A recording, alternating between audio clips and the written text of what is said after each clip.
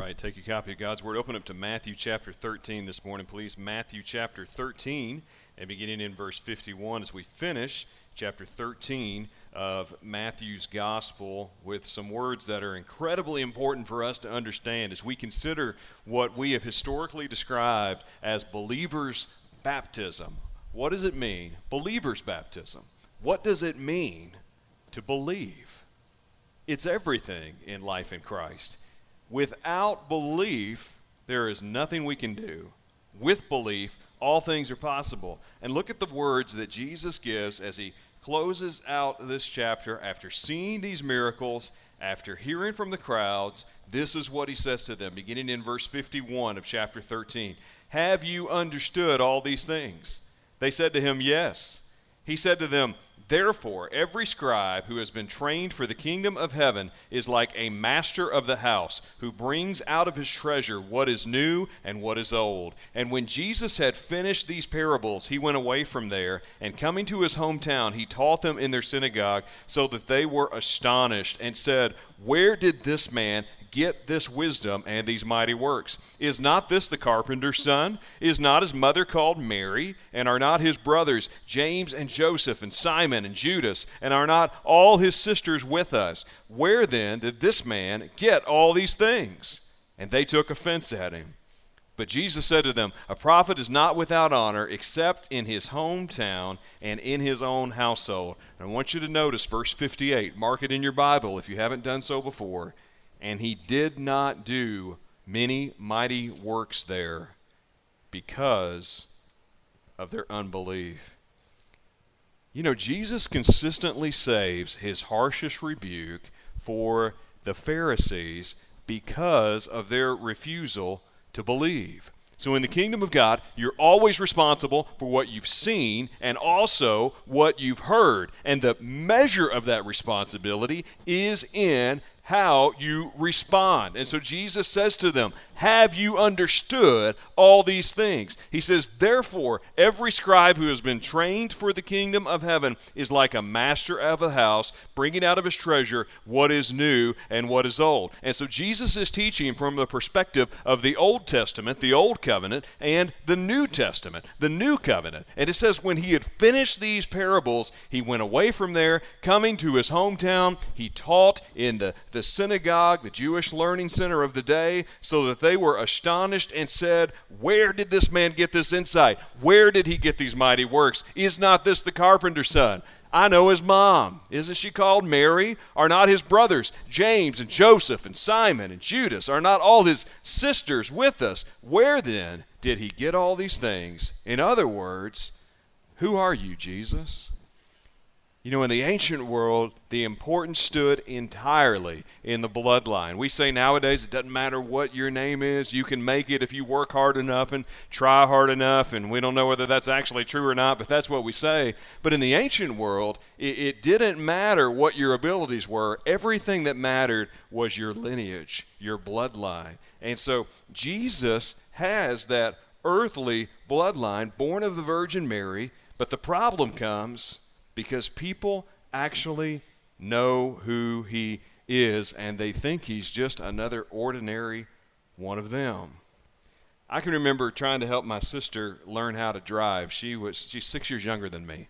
And so I was old enough to be able to teach her, and we'd get in there and she'd get in the driver's seat, and every other phrase I'm hollering at her, stop the car, let me out, hit the brake, turn, look at the head of the vehicle. And finally she just said, you don't have to do this. What makes you so upset? I'm not a bad driver. And I would say, because I remember when you were 3 and what you did with the tricycle. I mean, I remember what you did. I'm worried my life is in my hands here. It's sort of like coming back to your home church where we used to have the living Christmas tree every year, and one year you're a kid and it gets hot in there and you're feeling sick and you vomit in the tree and everybody let you know about it for the next 30 years. But I'm not bitter about that. This is what these people are doing. It's the same thing. Even his own brothers don't come to faith until after the resurrection. They say, can anything good come out of Nazareth? This foolish carpenter from some little backwoods family is going to save the world. Can you hear their taunts? Who do you think you are, Jesus? You're not anything special. And the same scene begins to play out in John 6:41. Someone said they have the greatest privilege of human history to be in the hometown of the Messiah, but that privilege is their undoing. The old expression is true: familiarity breeds contempt. And certainly there's some pride and envy involved. But the miracle of the Gospels is that the people who actually knew Jesus still didn't believe. In fact, it's worse than that, because verse 57 tells us they took offense at him. He made them mad. Anybody talking about gentle, loving Jesus who wouldn't offend anyone, think again. And Jesus says to them, a prophet is not without honor except in his hometown, in his own household. So remember, Jesus will come unto his own. He came unto his own, but his own received him not. And yet to that faith of that Roman centurion, I have not seen faith in all of Israel. And so sometimes it's easier for those outside of the family to believe than those who are inside the family. Just as the people rejected the words of Isaiah and Jeremiah, so now they reject the words of Christ. In fact, Jesus will later say through a parable he tells, if they will not listen to Moses and the prophets, neither will they listen to my words, though one rise from the dead. In other words, if you can't believe him right now, you're going to have a hard time believing him then. Some people say, well, if God is real, show me a sign. Let him strike me with lightning. First of all, what kind of a God would he be to have to respond to you? And second, even if he were to do such a thing, Jesus could physically walk into this room right now, and according to the gospel, people would still not believe. Not only do they reject the message, though, they reject the messenger. You remember that no prophet had spoken in Israel for hundreds of years before John the Baptist, and yet John is beheaded and Jesus will be crucified. And the most condemning verse, perhaps in all the Gospels, is in verse 58 of chapter 13. He did not do many mighty works there because of their unbelief. Does that verse haunt you like it does me? In all the Gospels, why isn't God working? Well, first of all, he's working in ways that you can't see. But beyond that, he doesn't work in people who don't believe.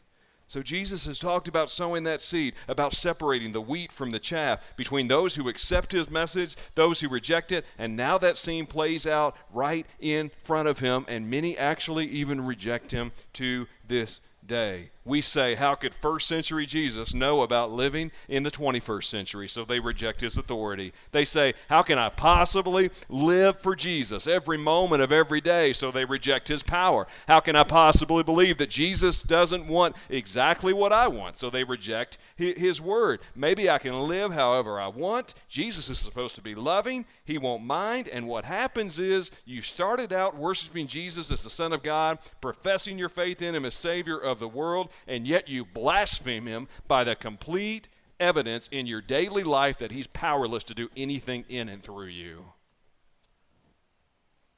Don't put a Precious Moments figurine on my desk. I'll throw it at you. We have so merchandised Jesus. We've domesticated what faith is all about. We tried to make it reasonable. We tried to make it acceptable. We tried to water it down. We've tried to make it seeker-sensitive and friendly. And God says there is coming a point where you have to believe or you have to not believe. You've either got to get on the bus or get off the train. But it's coming, because he will one day separate the wheat from the chaff. Could it be that the way God is working and the way they wish he would work are opposing realities? What happens when God's work doesn't look like what it's supposed to look like? Here's the danger. The danger is that we would become so focused on what God is not doing that we miss out on what he is doing. And so all of these churches that talk about the glory days and yesteryears and all that God did back then aren't focused on what he's doing right now, or aren't willing to do what it takes to make sure that it gets done right now. Friends, if you're spending more of your life looking backwards than you are looking forwards, I'm telling you, whatever you're doing, you're not in the will of God.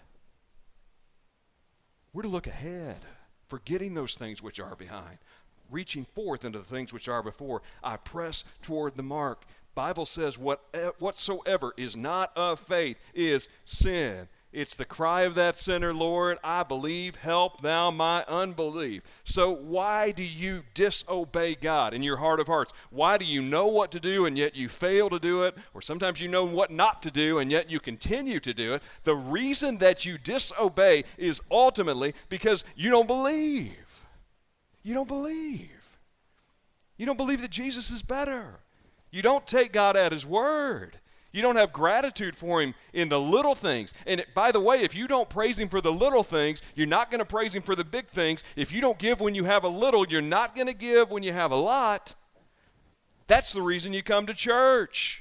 That's the reason you give. That's the reason you tell other people about Jesus, because God ultimately rewards belief and punishes unbelief. Without faith, it is impossible to please Him. He that comes to God must believe that He is, and that He is a rewarder of those who diligently seek Him. I think about Elisha's servant surrounded by the enemy saying, we're going to die. And Elisha saying, God, open his eyes and see the chariots of the Lord and the angel of God surrounding us. Do you have the ability to see God in the little things? You know, we need to believe now more than we ever have. And how is belief validated? By how we live, by our actions. Measure what you schedule and what you spend. It'll tell more about your life than anything else.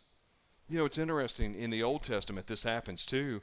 The spies go into the land of Canaan, 12 of them do, 10 of them come back and saying they're too big. And the other 2 come back and say they're too small for our God. What's your perspective? What is your belief? See, God isn't hostile to sinners, only to unbelief. Do you take God at His word? Do you believe? How do I demonstrate that belief? By living out His word in every area of my life, by being faithful in His house, by serving Him in every way imaginable, because I believe that what God said is true back then, is true right now, and will be true until eternity. Father, I pray right now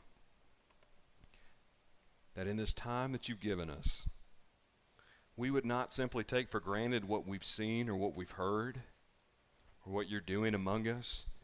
But Lord, over and over again, You call us to believe. Be not afraid, only believe. Father, I pray that we would be reminded that it is not how much faith we have that is important, but who our faith is in. Lord, this day, every day, help us to trust in Jesus. Lord, my prayer, if there's someone here who isn't believing You, who isn't taking You at Your word, may You help them to do that. Maybe they need to follow You in salvation. Maybe they need to repent of their sins and place their faith in You. Maybe they need to follow You in believer's baptism. Father, maybe they need to become a part of this church. Maybe they need to surrender in some aspect of their life. But Lord, as You begin to convict their heart, I pray that it would not be true of Glendale what it was true of Jesus' hometown. Did not many mighty works there because of their unbelief. Help us to believe. Help us to understand there's a harvest, and therefore we have to work the fields. We can't sit around. We can't be idle. We can't think to ourselves, someone else will do it. God, burden our hearts so that when we complain about something that's going on or we see a need, that maybe we're the answer to that prayer. Father, use us, I pray. Give us an urgency. Help us to see that Jesus is coming. And we've got a lot to do until He comes. It's in His name we pray. Amen.